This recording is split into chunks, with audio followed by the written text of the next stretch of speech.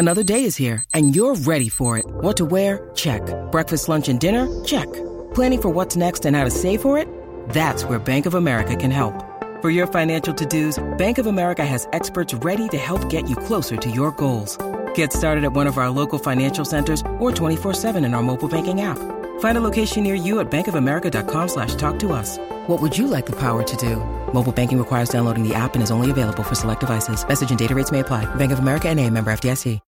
When you need mealtime inspiration, it's worth shopping Kroger, where you'll find over 30,000 mouth-watering choices that excite your inner foodie. And no matter what tasty choice you make, you'll enjoy our everyday low prices, plus extra ways to save, like digital coupons worth over $600 each week. You can also save up to $1 off per gallon at the pump with fuel points. More savings and more inspiring flavors make shopping Kroger worth it every time. Kroger, fresh for everyone. Fuel restrictions apply. TCL is a proud sponsor of the Score North Studios. Enjoy more of the things you love with TCL.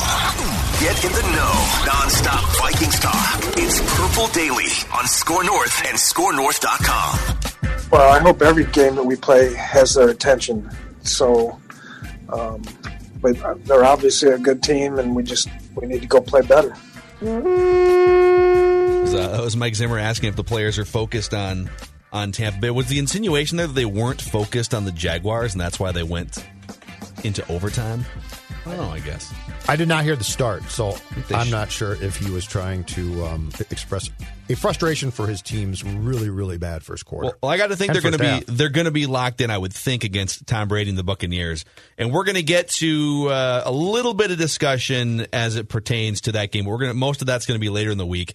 It's our football nerd stats of the week on today's episode of Purple Daily, powered in part by our friends at Corona Hard Seltzer. Declan? Yeah, Corona Hard Seltzer is the only hard seltzer made with Pure Beach Vibes. Mr. Game-Winning Drive, I think Mr. Game-Winning Drive likes himself maybe a Corona Hard Seltzer after yesterday's performance. Maybe a little lime after crushing those lime green Jacksonville Jaguars. You know, Kirk Cousins. I like where you're going there. I think he maybe came home a little bit, turned on the film, because we always know Kirk Cousins, I have to watch the film before I can answer an accurate question. Mr. Game-Winning Drive earns that right now, so it's okay. Because Corona Hard Seltzer is the only hard seltzer made with Pure Beach Vibes, with a refreshing splash of fruit flavors, such as tropical lime, mango cherry, and blackberry lime. Corona Hard Seltzer is a tasty spiked sparkling water with a splash of natural fruit flavor that allows you to enjoy the moment. In each can, Corona has 0 carbs, 0 sugar, 90 calories, and is gluten-free. Relax responsibly. Corona Hard Seltzer, spiked sparkling water with natural flavors. Imported by Crown Imports, Chicago, Illinois. Football. 23-yarder for the win. And it is good. I don't know, Joe. We're getting better in a lot of areas. You know, defensively, we didn't start out the season very good. We continue to get better. Last 2 weeks, we played better and better. Even missing some of the guys that we were missing, but you know, we still haven't put it all the way together yet. And if we do that, then I think we have a chance to be pretty good. Welcome into Purple Daily. Phil Mackey, Judd Zulgad, Declan Goff producing. We're going to get to our nerd football stats of the week. A lot of interesting, telling things, but off that soundbite you just heard from Mike Zimmer, Judd Zulgad. Do you think the Vikings have withheld their best football so far this year? And what do you think their best football looks like if they haven't played it yet? I think in Mike Zimmer's mind, they have definitely not played their best defensively, because I think in his mind, he can manipulate and play call this defense into being something that I guess I have my doubts about, okay? So, because when Mike talks about things like we haven't played our best football or we can improve, often he's talking about his defense, because that's his pride and joy and that's his baby. What do I think it looks like? I actually think that if we were to see if the Vikings have another gear, and look, the last 2 games, well, the last 3 games have not been pretty, right? Dallas loss, Carolina game, definitely was not perfect, and Jacksonville was incredibly flawed. I actually would say that the Vikings, if they were to reach what could be their peak for 2020, it would probably be more on offense than defense, because I think the defense is getting by, But the line, again, is not great. The corners are improving, but they're certainly not great yet. So I think that if Mike was to delve into what he mentioned and we were to go deeper on that subject, Phil, I think the reality is we would probably disagree, because if there is another gear or two to be had from this team, I think it's probably on the offensive side of the ball, more on defense. My guess is Mike was talking more about defense. It kind of feels like, well, he's always talking about defense, right? Yeah, like, is he ever not referring to defense? That's my assumption. Yeah, when he says we haven't played our best football yet, I'm thinking, all right, wait a second. Offensively against the Packers, you guys handed off to, like, those games where Dalvin Cook went for 200-plus yards and Kirk was just perfect playing off play action. Even the last 3 games, I think Kirk has thrown for 300 yards the last 3 games, if I'm not mistaken, right? Now, there's been some mistakes in there. Offensively, there's probably still another level even, but they've been pretty damn good offensively. And the defense has been the thing that, you know, they gave up a couple drives in the fourth quarter to Dallas, and they let the Mike Glennon march down and tie the game, and then 2-point conversion. And the Panthers darn near did too. Yeah, they squeaked that game out. Missed the field goal. I'm trying to think of what they're like, if they were to just bring a complete game to the table, or if we were to take their complete A game over the course of a month. I think their offense rivals every team's offense except for Kansas City at its peak, I think. And it's not because, like, if Seattle's offense is operating at its peak and the Vikings' offense is operating at its peak, I think it's much more Russell Wilson-centric to get to the 35 points than it would be Kirk Cousins-centric for the Vikings. The Vikings' offense at full strength is like Dalvin running for 150 and 200 and Kirk hitting bombs to Jefferson and Thielen off play action, and they score, 5 touchdowns or something. Right. So the method would look different. I think if every offense is playing at their best, Kansas City is still head and shoulders above everyone else, but the Vikings are in that next tier conversation at their best because of Dalvin and because of the way Kirk plays off play action. I don't think if their defense is playing at its best, the upside is like top 3 defense in the league for a month. You don't think it's 2,000 Ravens at this point? There's not enough pass rush. As great as Cam Dantzler has looked at times, including a spectacular game against the Jaguars, they still have enough inexperience at those cornerback positions to get torn apart a little bit, and teams like the Jaguars are going to score 24 points on you because they can pick on a Chris Boyd or somebody else. But I think, like, at their best, if the offense is clicking and the defense is, let's say, average compared to the rest of the league, that's enough to do some damage and maybe you win a playoff game or two. If that total package is still lurking in the weeds over the next month and a half, 2 months or so. Do you think that this defense can stop a really good quarterback who gets hot? No. I guess that would be my question. And then can you go, if that takes place, can you go toe-to-toe with Kirk and how this offense runs with a quarterback on the other side who gets hot against your defense? We'll do more of a deep dive into Tampa later this week, I'm sure, but the Tampa Bay Buccaneers offense, the way Bruce Arians wants it to run, operating at full strength, is like the exact thing you don't want to see if you're the Vikings defense, right? True. It's great wide receivers, an accurate quarterback, and the play calling is designed for chunks down the field. And you're asking potentially Jeff Gladney. Cam Dantzler, I would trust more than anyone, but you're asking like rookie cornerbacks or Chris Boyd to line up on Antonio Brown. Or, hey, Jeff Gladney going to need you to cover Chris Godwin and prevent him from catching 9 passes for 106 yards. That's my question.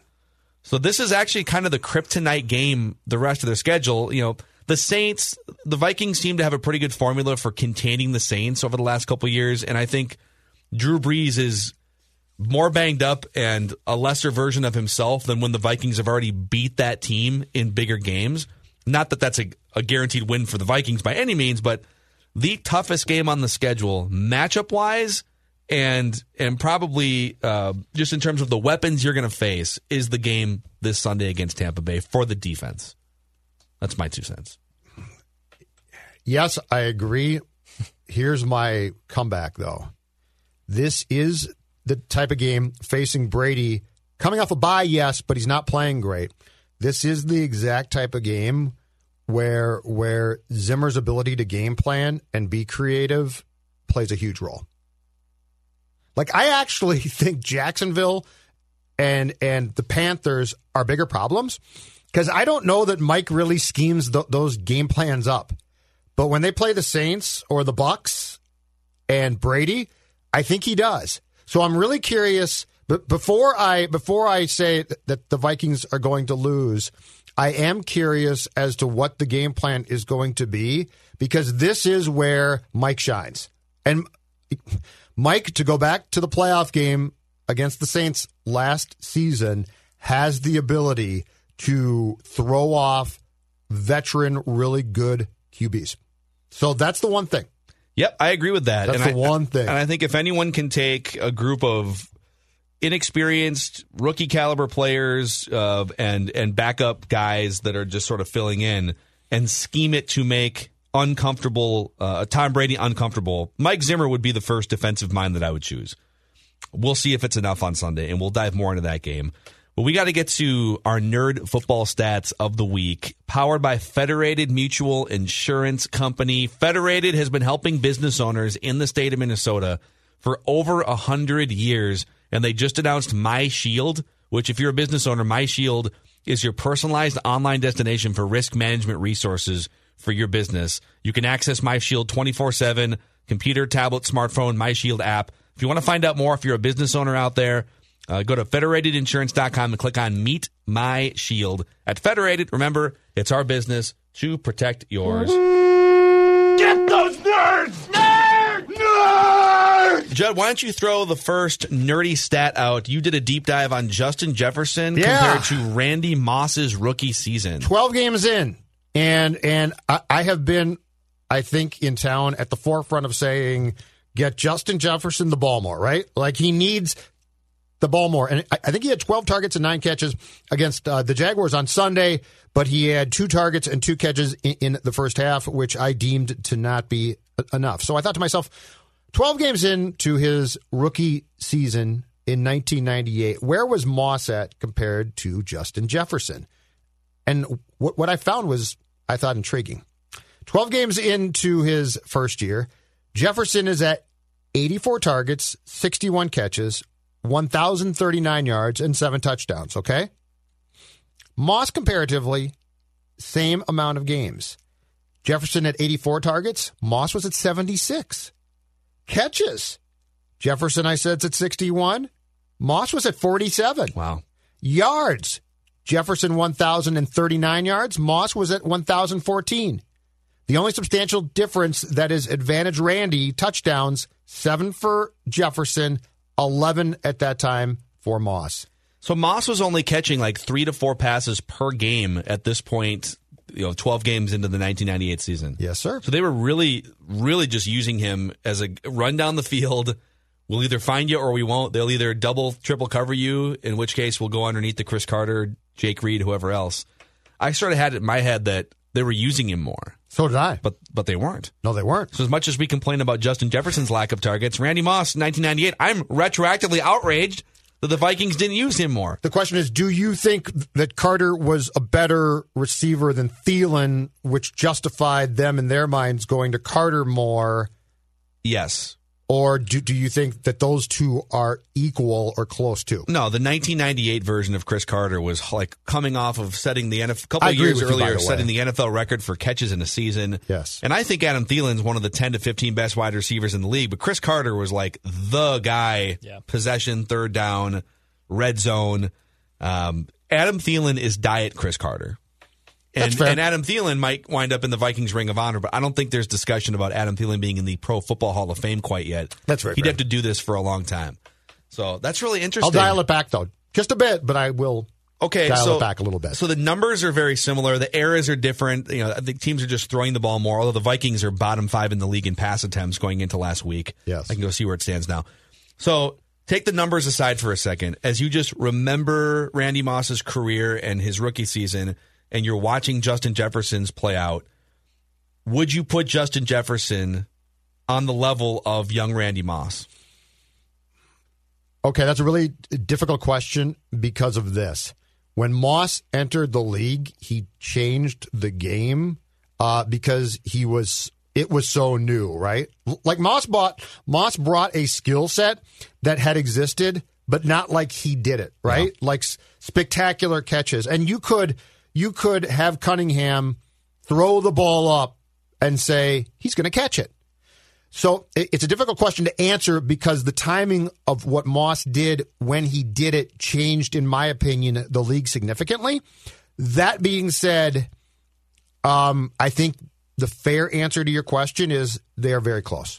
I think that's fair. I'm trying to think too. It's such an impossible bar to meet what Randy Moss represented for that position in 1998. Of course, I don't even know what like a new bar would look like now.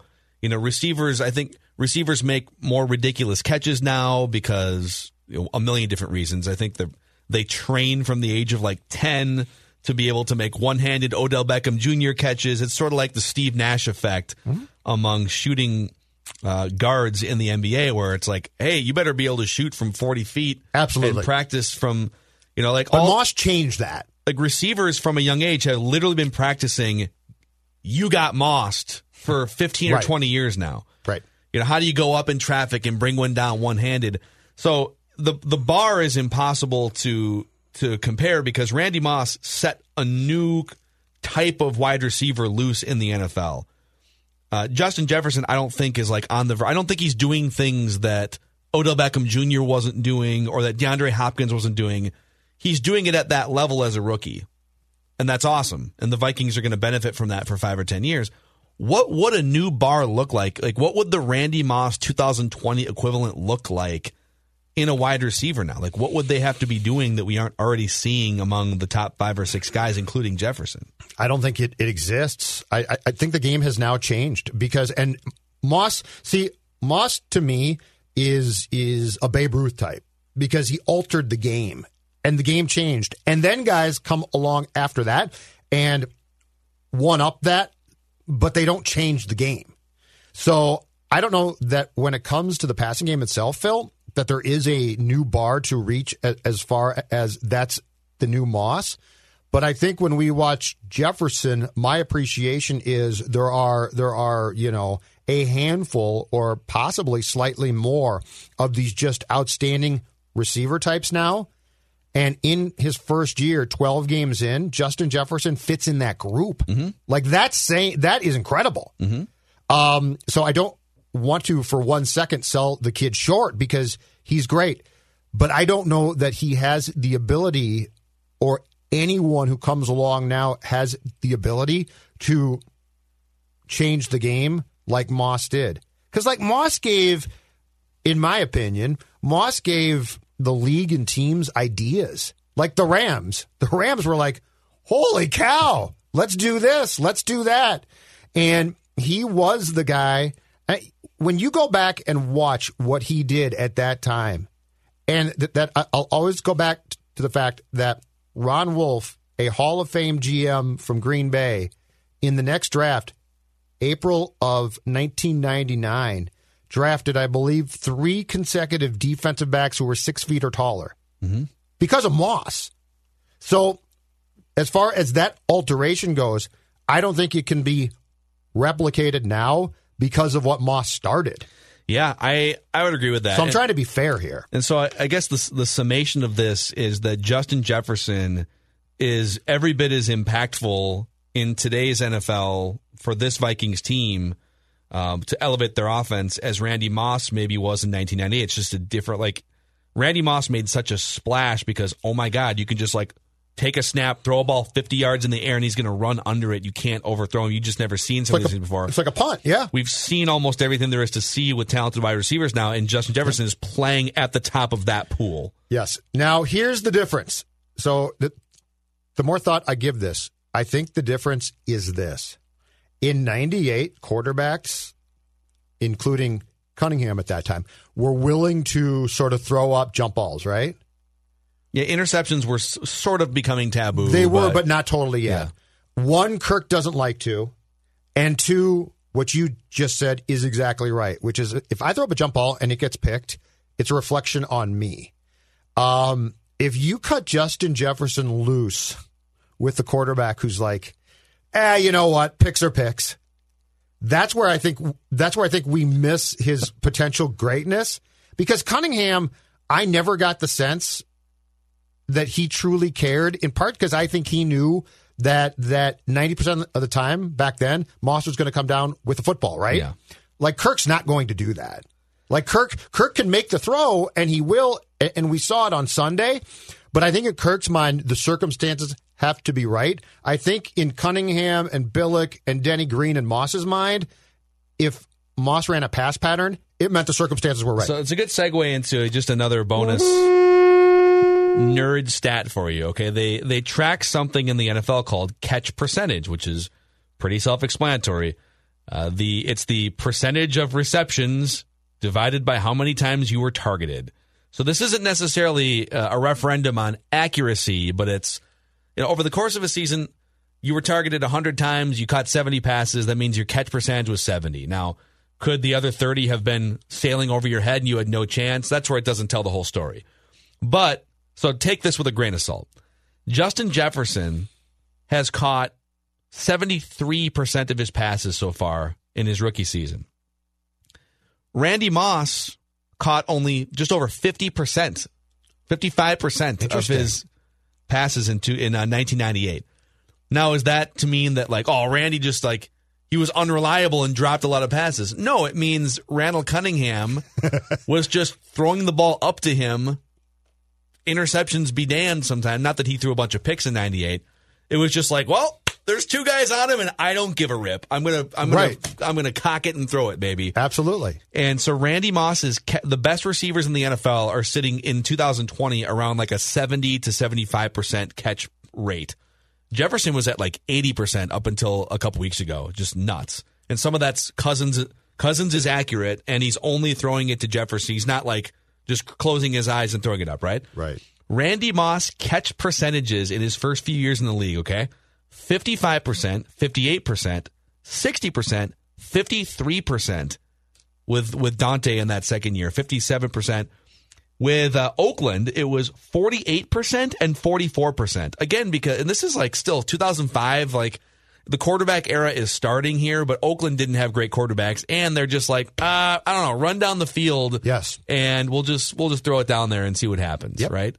So if Randy Moss came into this, and he could run a route too. It wasn't like he was a one-route pony. Randy Moss could run a route. Absolutely.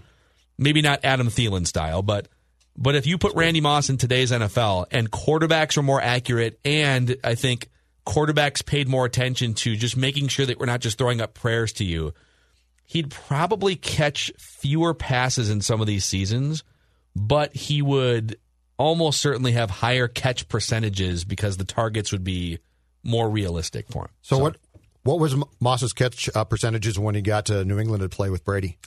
Do you have that? About 60%. Okay. 60%, 55, 60%. So solid. And again, a lot of his routes were down the field routes. They were, now I always contested, if you told Randy Moss, you can't run a go route, you can only run underneath stuff, you have to play slot, would he have been a Julian Edelman, Larry Fitzgerald, caliber slot receiver? Not necessarily. He'd been retired quickly. And he had the alligator arm sometimes. But if he had to do that, yeah. If it was just, hey, third down, close quarters, I think he could have been great in that regard too. Mm-hmm. But he knew that his strength was going down the field, and he was going to milk that, A, because it led to more touchdowns and yards, but B, it was also less likely to get you decapitated over the middle, and it preserved his career. Mm-hmm. So anyways, good stuff on Justin Jefferson.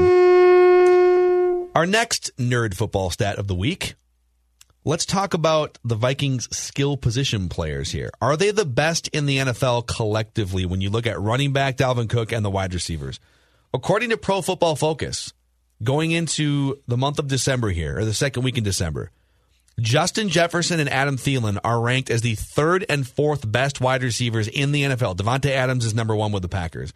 And Dalvin Cook is ranked as the second best running back in the NFL, behind only Damian Harris from New England, who's in his second year, third-round draft pick last year. Really? Just doesn't have nearly as many snaps, but he's qualified. Okay, I didn't expect you to say that. So, so if you kind of took him off and said, all right, that's a weird New England anomaly, and he's part of a system of running backs, Dalvin Cook, Justin Jefferson, Adam Thielen, all regarded as top four at their position going into this week.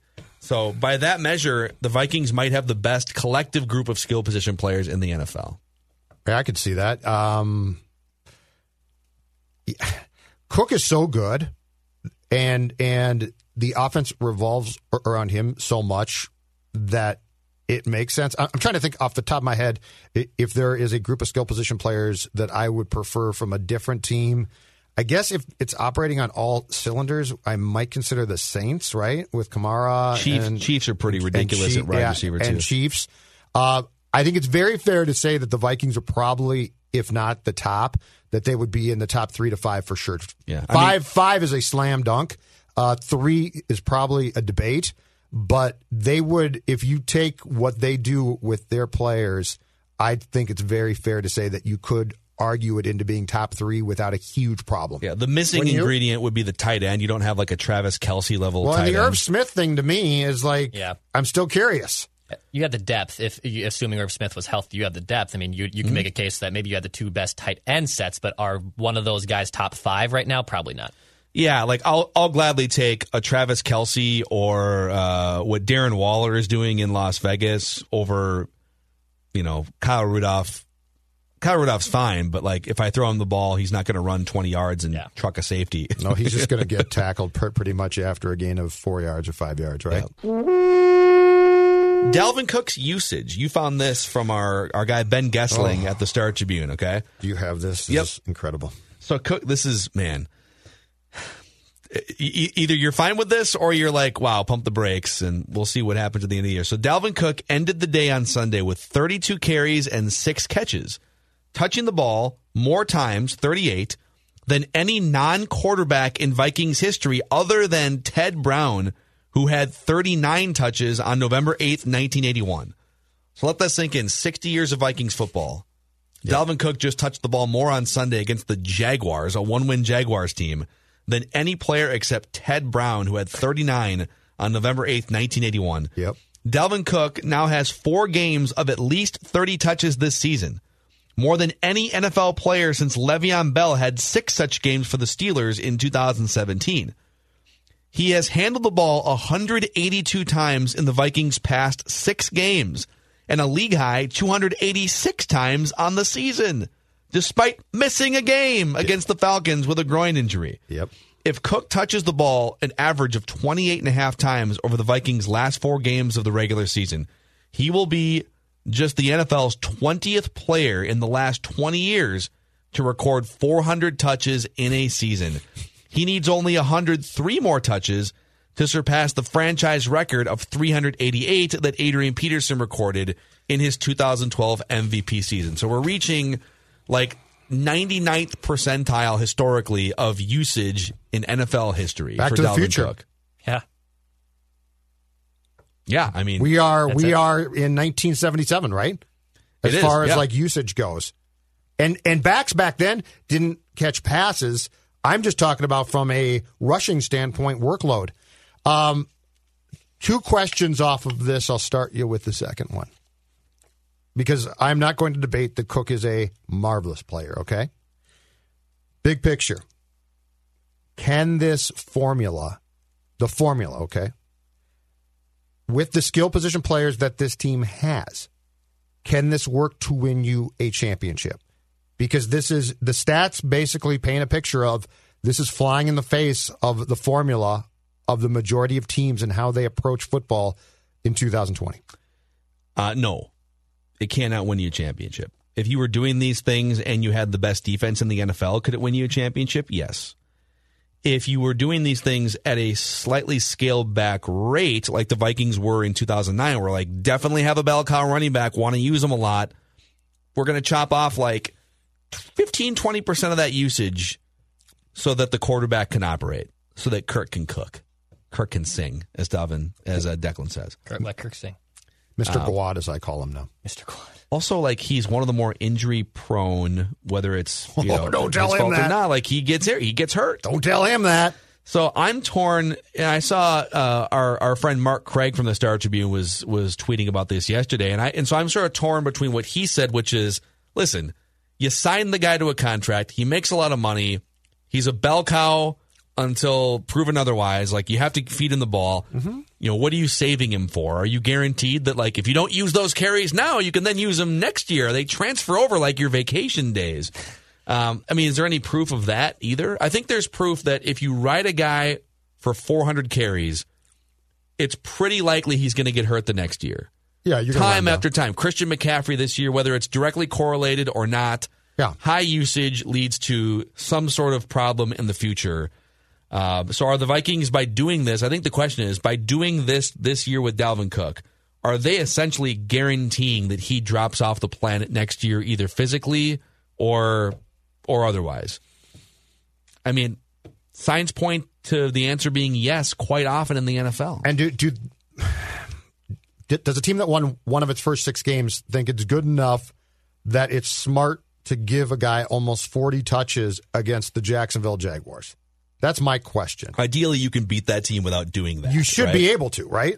Like, that shouldn't be.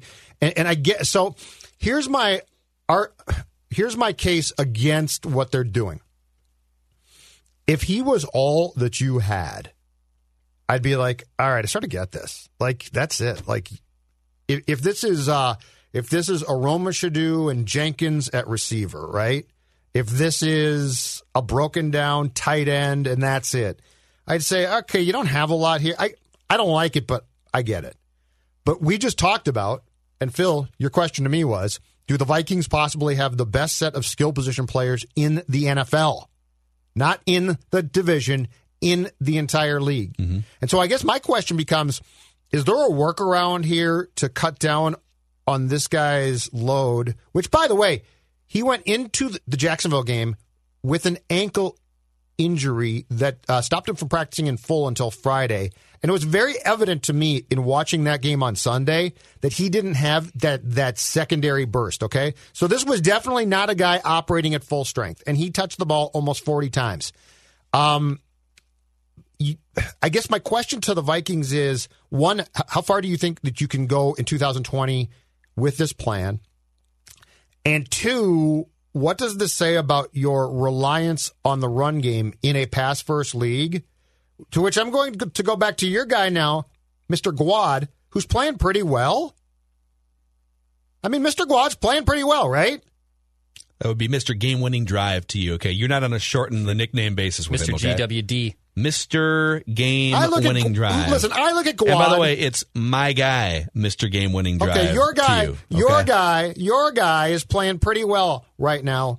And I say, wouldn't this be the perfect time to transition some of your trust tree to him to see?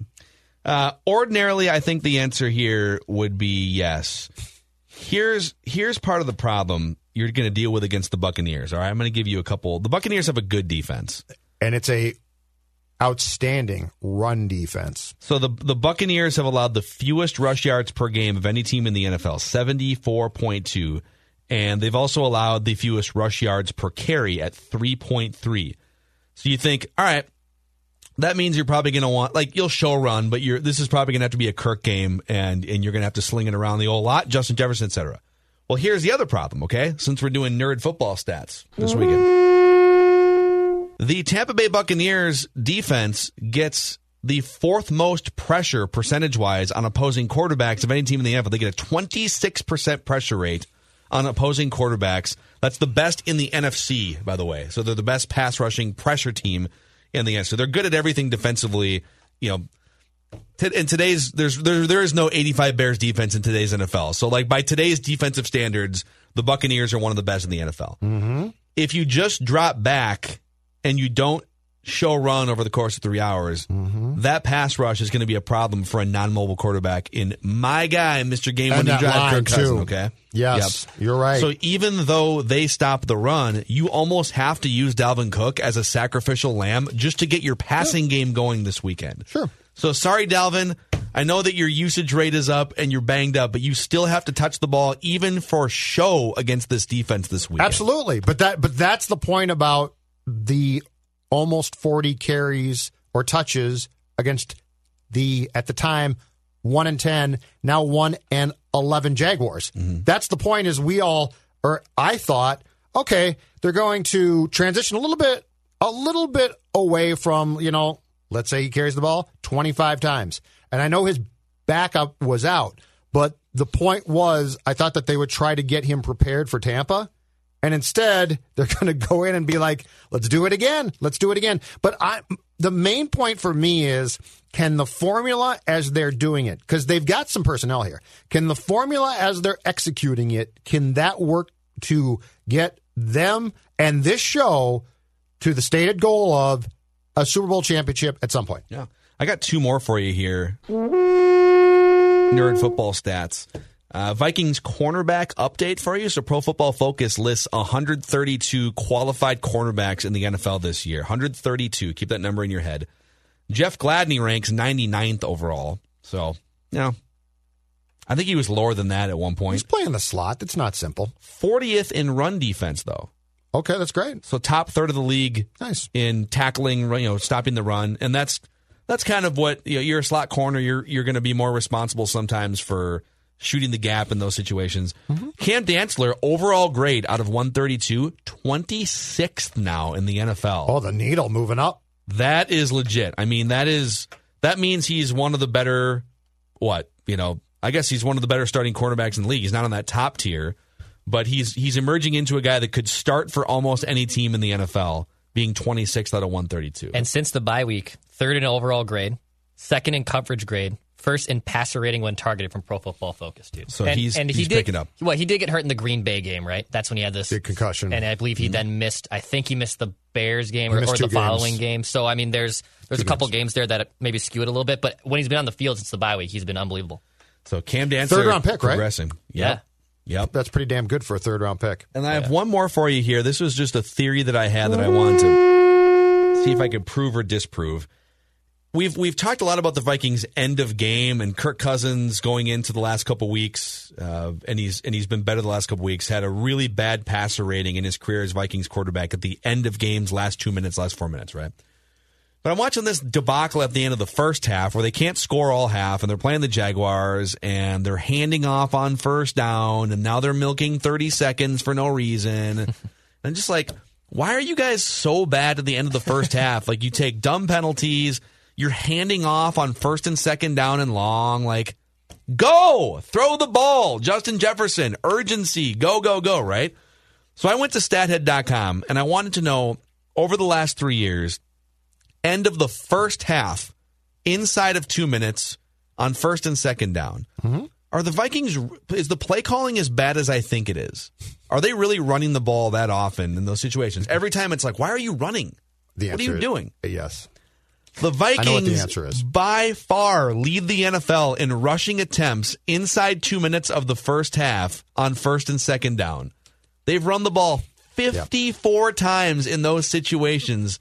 Again, first and second down, inside 2 minutes, end of second quarter. They've run the ball 54 times in those situations, most in the NFL the last 3 years. The next highest team is Tennessee with 47. Teams with Pat Mahomes, Drew Brees, those teams have done it 12 times. Your eyes did not lie. No. They hand off all the time on first and second down in those urgent situations. Okay, you gained 6 yards. That's great. But now you just burned 25 seconds off the clock, as you scramble to get back. Yep. And guess what? If they take a false start and it's second and 15, they're going to run too then. I know. It's going to be, let's hand off to Dalvin. Well, but what makes no sense about that is the players around the personnel that they have that they could use that they don't use, and I don't get why. Yeah. And you do have, I'll go back to this. I know that he's not trusted entirely, despite the fact that he is your guy, Phil Mackey. But Kirk Cousins can make these throws. Like, we're not talking about throws he can't make. Yeah, he can make any throw. He's Mr. Game-winning drive. He's he the can late make game these throws. He's the fourth quarter pharaoh, He can make these throws. You sound surprised. And they don't, but it's almost like they don't trust him when they should trust him. Maybe if you hadn't spent so much time this season looking at mock drafts and which quarterback they draft, you'd know these things. The BYU kid, I'm now concerned. He lost to Coastal Carolina on Saturday. Coastal Carolina is a feisty ranked team, okay? And the BYU kid, I think, might be the only player on his team. Coastal Carolina is an NFL factory, okay? I don't know why. And I'm getting mixed reactions about my guy Kyle Trask of Florida. Dex, are we going to do next week? Should we? We can do a little. Actually, as long as the Vikings What keep if Kirk winning, wins again? You can't do that to your guy, Mr. Gwad. I mean, Bleacher Report had their latest mock draft on Monday. They still have the Vikings taking Zach Wilson. That's awfully negative. Why would you want to do that when you have Mr. Game-winning drive? All right, I got when a you've stat got for the ya. dagger doctor. I got a stat. This cannot happen on Sunday, or the Vikings will be sunk, and your guy will be sunk, and it won't be his fault, okay? Here it is. The Jacksonville Jaguars entered last Sunday's game not only 1-10, but in those 11 games, they had a league-low 11 sacks. 1 sack per game from Doug Marrone's team, okay? That's pretty bad. Yeah.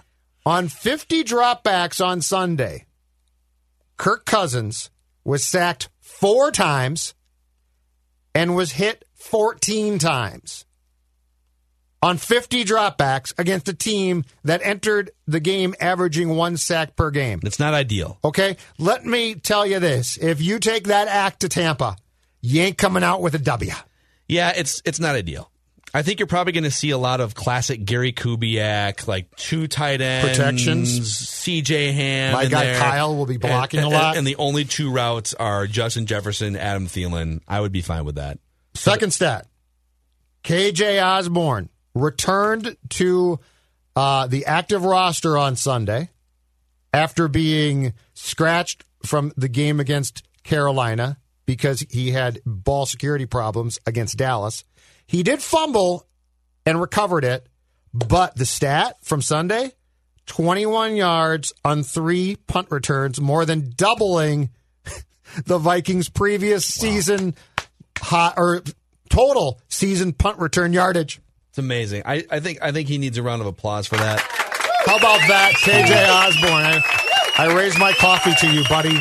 You still fumbled, but he could have fallen forward 3 times and equaled the amount of yardage that they've had all season on punt returns. But we'll take it. 21 yards. But he did. My favorite thing was he fumbled, and I think you brought this point up on the postgame show, Phil. He tried to sort of like act like he didn't. Yeah, he totally did. He fumbled, he recovered it, and then he's like, I'm just going to leave the field now, as if the stat book wouldn't show fumble. Offensive line notes, just last thing here on our nerd football stats. So Pro Football Focus rates all of the units. So like the Cleveland Browns have the best offensive line in the NFL, according to Pro Football Focus. Pass blocking, I think they're second in run blocking. The Vikings in pass protection are 26th out of 32 teams. And in run blocking, they are 22nd. So in both, so the run blocking matches the eye test better than the pass blocking. Both are still bottom third in the NFL.